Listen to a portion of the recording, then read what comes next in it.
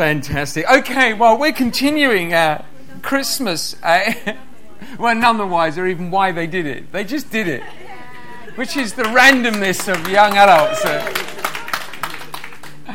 And just, it's good to dress up, you know. Do you know what? It's amazing how what you wear affects your attitude. I have a full range of clothes, from the thoroughly disgusting to the smart. And this morning I was wearing my boiler suit and just anything I could find underneath to walk the dog and get the chickens out and you know, and all, my hair is out sideways. And I got back and Cheryl said, "You're definitely going to wash your hair this morning, aren't you?" It was sort of all out here. yeah, I'll wash my hair. Yeah, and so.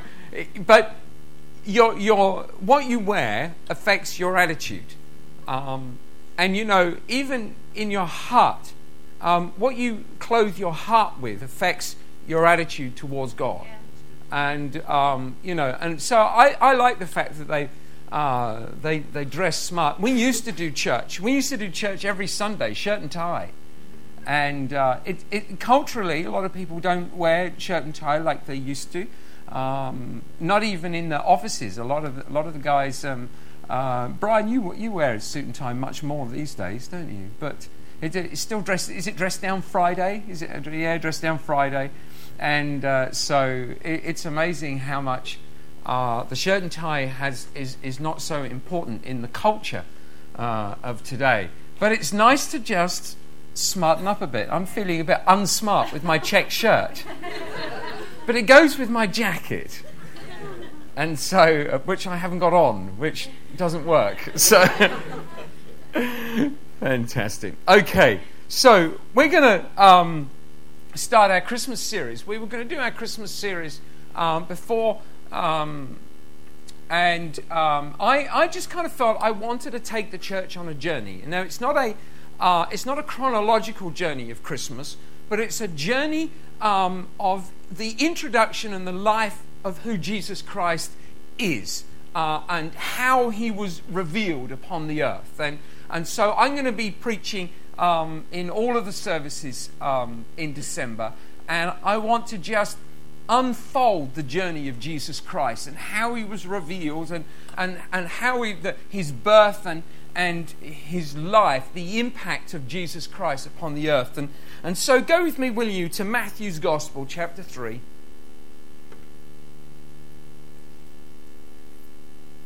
I'm going to read from verse 1.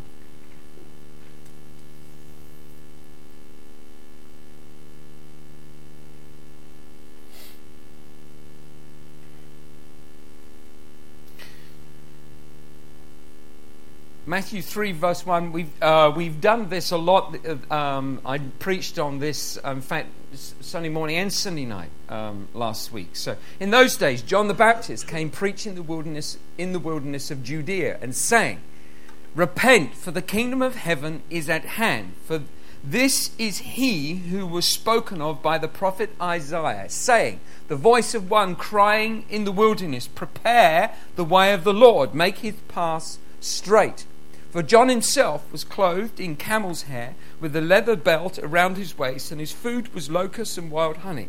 Then Jerusalem, all Judea, and all the region around Jordan went out to him and were baptized by him in the Jordan, confessing their sin." And I spoke last Sunday in my baptism service. I spoke about Jesus being baptized by John, and I spoke about John in the morning service. But this morning I want to concentrate about John isn't essentially a Christmas message, but because he was a contemporary of Jesus Christ, but he is in a sense a forerunner of Jesus and the one who is introducing him. And so this morning I want us to understand the concept of what John came to do and how his ministry makes an impact upon our lives.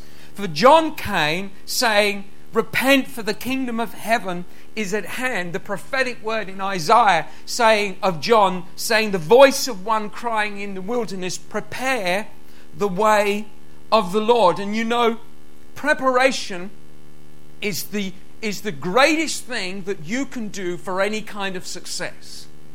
That it's all in the preparation. Preparation is everything. You know, I was a cabinet maker before I was a pastor, and we ran a business with cabinet makers, and we would retail. And I was trained by my father, and we would make furniture. Now, I wasn't a particularly good cabinet maker. I can make furniture, but my father was a genius craftsman, and I wasn't in that league, or even the league of my brothers, actually. But I can make furniture. But my father taught me how to finish the furniture and how to prepare it, how to get it ready for the polish. He taught me how to do French polishing. And we then went from French polishing, we went on to using spray, which is a technique that my father had never used, and so we had to learn how to do that. And we got into the water-based products, which was at the time was quite revolutionary. The new water-based acrylic lacquers, etc., was quite new on the market in those days. And so we learned how to do all these different specialist techniques of finishing. But you can make a piece of furniture, and you can make it beautiful. My brothers would make incredible pieces of furniture, but I know that a piece of furniture that's beautifully made but unfinished is as disappointing as a piece of wood lying on the floor. If a customer comes into a shop and they see these amazing pieces of furniture and they say, "Oh, I would like that dresser. I really like that dresser. I would like one of those in my home." So we make the dresser, but we make it, but we don't finish it. Then you may as well just give them a piece of wood. You may as well not give them anything, because an unfinished item is as useless as nothing at all, because it doesn't suit the purpose for which it was made. But to finish it, it has to go through the right preparation. And you know, I worked in the polish shop, and I knew that to get a good polish, it's not just about applying the stain, it's not about applying the sealer and the lacquer, it's not about how you apply it, it's about what happens in the sanding shop before it gets into the polish shop. And the sanding is all that counts. It's about what we used to do. And what we used to do, we would, particularly when we were working with pine, is that we would get the furniture into the polish shop, and then we would literally boil up a kettle and pour boiling water all over the furniture, and then just let it dry. And what that would do is it would bring up all the grain, and it would bring the grain right to the surface so it was really coarse, and then we would begin to sand it down. And we would bring out any damage, any dents, or anything that had been going through the manufacturing, anything that was in it would be brought out. And then we would begin to sand it, and we would start with a 120, and then we'd work down to a 180, and which was a coarseness of sandpaper. I realised that most of you didn't know what I'm talking about then. Like a 40 is like rough, but we would use like something about 120, which is fairly coarse, and then we'll get up to about 180, just sanding down, and then we'll go all the way in the polish shop. We'll go to a 320, which it just feels like smooth paper, but it's actually just got a nice coarseness, and you just a beautiful finish. And we would use these sandpapers to get to the finest finish, and it was the amount of time you spent sanding that piece. The amount of time you put in preparation determined the quality of the finish. You see, God sent John the Baptist to prepare the way, because Jesus Christ came to finish what he had started. And when God created you, he came to finish you. There are people in this world that are beautiful, but they are unfinished. They have been made perfectly, but they're unfinished. And John the Baptist came saying, "Prepare the way of the Lord." And you know, it says in Isaiah chapter 57, it says, "And one shall say, heap it up, prepare the way. Take the stumbling block out of the way of my people. For thus says the high and lofty one who inhabits eternity, whose name is holy. I dwell in the high place and the holy place with him who has a contrite and humble spirit, to revive the spirit of the humble and to revive the heart of the contrite ones. You know, we spend a lot of time in preparation. Actually, Christmas is all about the preparation.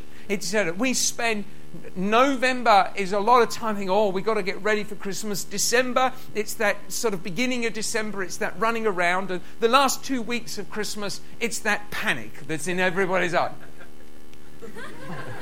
And then it comes down to Christmas Eve, and it's all the dads who just don't even start until Christmas Eve. And they get up and they go, yeah, I'm just going to go and do my Christmas shopping. And you've no idea. I don't like that kind of... We start reasonably early and we want to get it wrapped up, because on Christmas Eve, I want to start the day. I know I'm going to end up the day in here, so I want to start the day by eating mince pies and drinking coffee, and the holiday starts on Christmas Eve.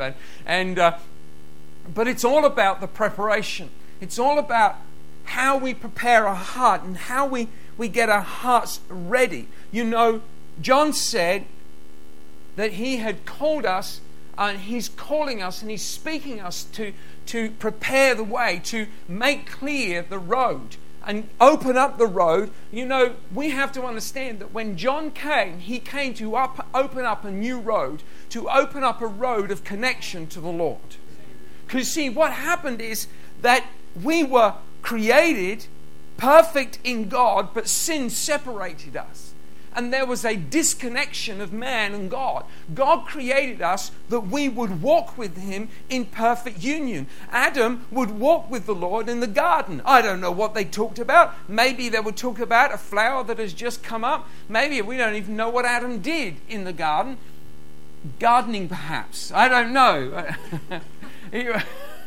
He may have been naming animals, I don't know, but whatever they spoke about, I'm pretty sure that they would have been in-depth discussions about the things that God had created and his discovery of them. There was a union, there was a fellowship, there was a purpose, there was a beautiful relationship, but sin came and separated, and man became unfinished because he didn't have God. And in the heart of every man is a desperate need to connect to God. You know, I want you to understand that every man is looking for God. It doesn't matter where you are, people are looking for him. You can go into the most remote rainforest jungles and you will find people who are looking for God. Now, they might not understand, they might not have connected to God or understood God or had any revelation of God or revelation of Jesus Christ or revelation of who he is, but they're searching for God because they know they're unfinished without him. In every place upon the world, on the planet, man is looking for a God connection because they know that they are not complete until they've connected to him. And when John came, he came saying, prepare the way of the Lord, because when you prepare your heart, you open up the road that was blocked, that which was blocking. The Bible says in Isaiah, it says there, let me just go back. It says, prepare the way, take the stumbling block out of the way of my people. This is about opening up a road that reconnects us to God. And you know, I want to say to you that for every person who's never met with Jesus, when you meet with Jesus, your heart is being prepared so that you can connect with him. But I want to say to you that you might have been walking with Jesus for 200 years, right? But, you know, old houses need as much work as new builds. In fact, we live in an old house, and I think it needs more work than a new build. And the longer you live, the more the stumbling blocks fall into the road and stop you with connecting with God. And it's like we spend our journey, we spend our time wanting to connect to God and to connect with what He's doing, but there are stumbling blocks. You see, we have to remove the scandal of offense from our heart that lands in the road that stops us from connecting. And you know, much of what we need to connect with God is found in the preparation. We want to know our purpose. We want to know our destiny. We want to know that God has got something amazing for our lives. It doesn't matter who you are, where you are, how old you are. God has got something amazing for your life. You've got to understand that your life isn't finished, that there are seasons of your life. We had the privilege of having James and Laura staying with us on Saturday, and they came with their 2 children, and I realized, having 2 little children in the house, how much we don't have little children in the house here. They came in the house and like, "Ooh, Christmas tree!" And we're like, and then I've got fires burning either end of the house, and like, oh my word, we're going to roast them alive. They're just going to go fire. And I've got a wood burner. I can just imagine them touching it and sticking to it. I'm like, oh, hot, hot, hot. Everything's hot. Say hot, hot.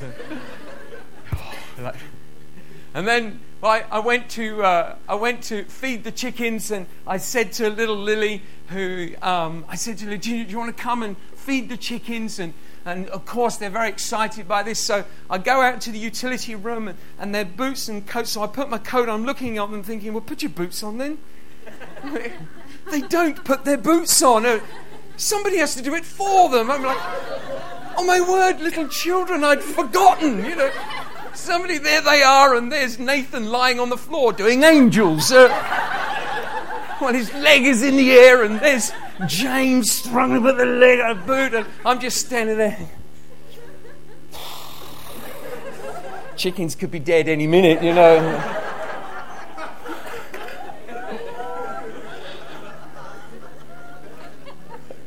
It's just amazing how having these kids in the house I can't remember why I'm telling you that story. I got so into the story, I have no idea why. I don't even know where I was. We were preparing something, weren't we? We're preparing the way. Come on, feet, help me. Season, that's right, that's it. We go through seasons. Now I know, that's it. We go through it. You're with me on this one. Yeah. You get an extra star. When I get into my office, I'll stick it on there. Joanne, gold star. Cheryl, silver.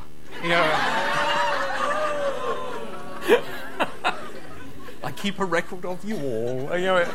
My little book. There are seasons in our life, but the seasons shift and change. We've moved from the little children's season into having kids that put on their own shoes, and they still leave them in random places, but I wonder whether that will ever change. And they learn from their father. And Cheryl's discovered that the coat hook in our house is any chair. That's it. That's the coat. I walk in, I take my coat off, it goes on the chair in the kitchen. If somebody else got there first, it goes on the chair in the lounge. And we'll find a chair to put my coat on. She goes, "This is not a coat hook. Put it in the utility room." It looks good to me. But there are seasons in our life, and in all of those seasons we shift and change. And we're not young parents anymore. We're older parents, and having these little kids run around, it was so beautiful having them there and watching James and Laura with the kids. It was quite enjoyable, It was like, and and just knowing that we're not there anymore. But your life shifts and changes. You go through transitions. And once you've transitioned into another season, but your call and purpose and destiny continues to grow and continues to shift with you. So you have to understand your purposes. They shift with your transition, but your eternal purpose in God is to build His kingdom and to make an impact in people's lives. It's to sow the seed of eternity into the hearts and lives of other people. And we have to understand that when God called us, He called us to be ones who prepare the way of the Lord. We can't save people. You can't take someone and rescue them into eternity. That is the work of Jesus Christ. But we are ones who prepare the way of the Lord, who remove the blockage, who help prepare the way. Jesus told the story of the man who sowed the seed, who went out. A man went to sow the seed. He says in Matthew's Gospel, in Matthew 13, he said, as he sowed, some fell by the wayside, and birds came and devoured them. Some fell on stony places, but they didn't have much earth, and immediately they sprang up because they had no depth of earth. And so he goes on and tells the story of how a man sowed seed, and some fell on the thorny ground, and some fell on stony ground, and some, but soil fell on good seed. Now, soil fell on good. Well, it did after he raked it, right? So, he's a good farmer. And people get in this story that only one point does the seed actually land in a good place. You only think that if you've not been a farmer, right? When a farmer goes out to farm, we're surrounded by farms where we live, and the amount of preparation the farmer puts into his field before he sows the seed is extraordinary. He starts many weeks before, and he ploughs up that field, and then he leaves it. And then he comes back, and once he's left it, and then he'll plough it up again, and then he will get these contraptions, of which I do not know what they're called, but he'll rake them over until it's down to something it's absolutely fine, and then he'll come back again, and then he'll sow his seed. Now, some of the seed will go in places where the preparation hasn't been done, and the seed is no good in those places. Sometimes seed will get blown in the wind, and it will land in the wayside, and occasionally you'll get unusual crops appearing on the roadside. You can see that it was something that grew, and it randomly grew, but not many. And many Christians are like out there, and they're just going, oh, we're just throwing seed out there. That's like the person who never prepared a field. They just threw seed on the hope that some of it might take. And this is the point. Sometimes it does. Sometimes wheat will grow on the verge. But it isn't meant to grow on the verge. If you prepare a field, you will get a harvest. And we are not here to just randomly scatter. We're here to prepare a harvest and to prepare the hearts of people that they may understand that Jesus Christ has come to make a connection with them and to reconnect the heart of man back to the heart of God. John came, and he came to prepare the land, to make paths straight. And it says in Matthew's Gospel, chapter 1, verse 23, behold, the virgin shall be with child and bear a son. This is the Lord speaking to Joseph. And they shall call his name Emmanuel, which is translated God with us. Now, Joseph gets a shock, because he's discovered that his fiancée is pregnant.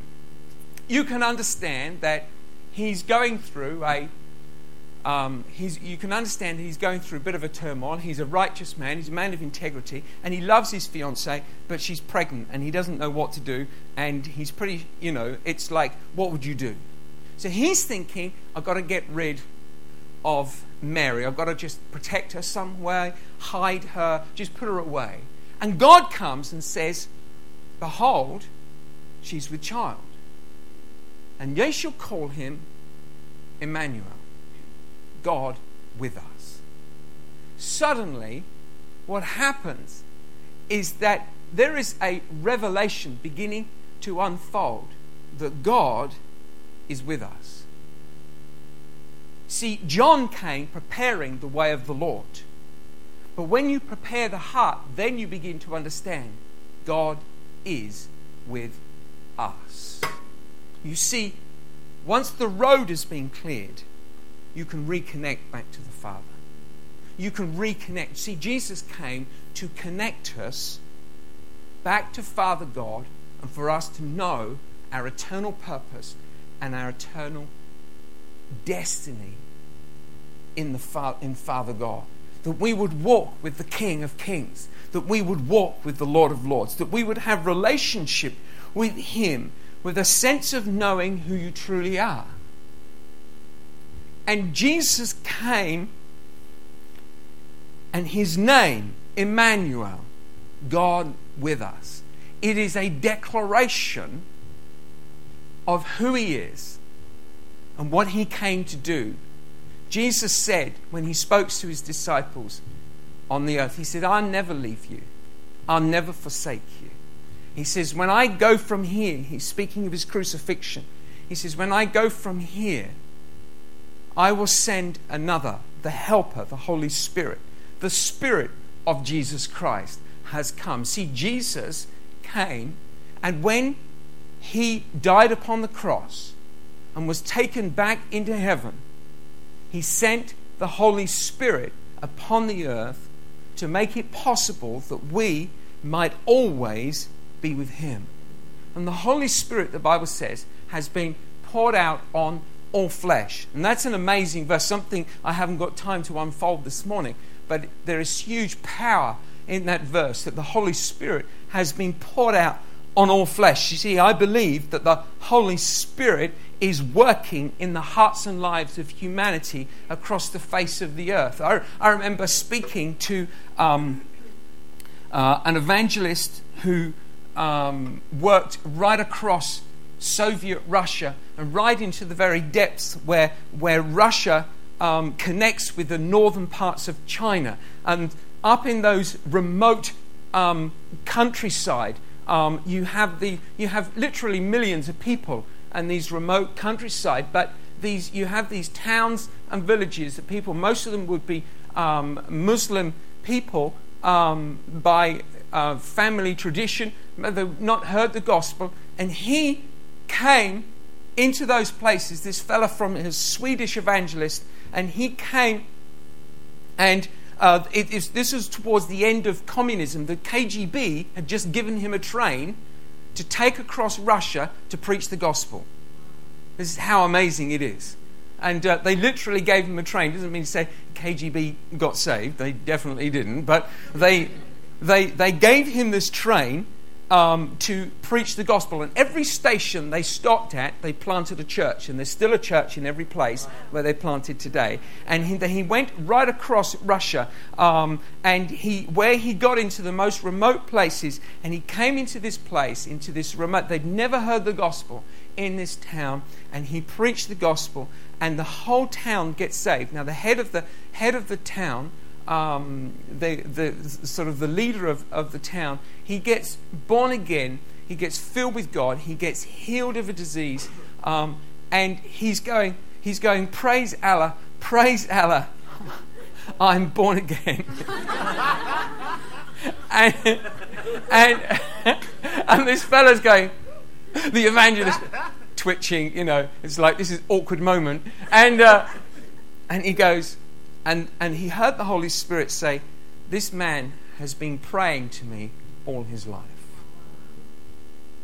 You see, people are searching for God, and they don't know that man has packaged religion in all kinds of ways which are a distraction away from the truth of who Jesus Christ is. But the heart of man is still searching for God.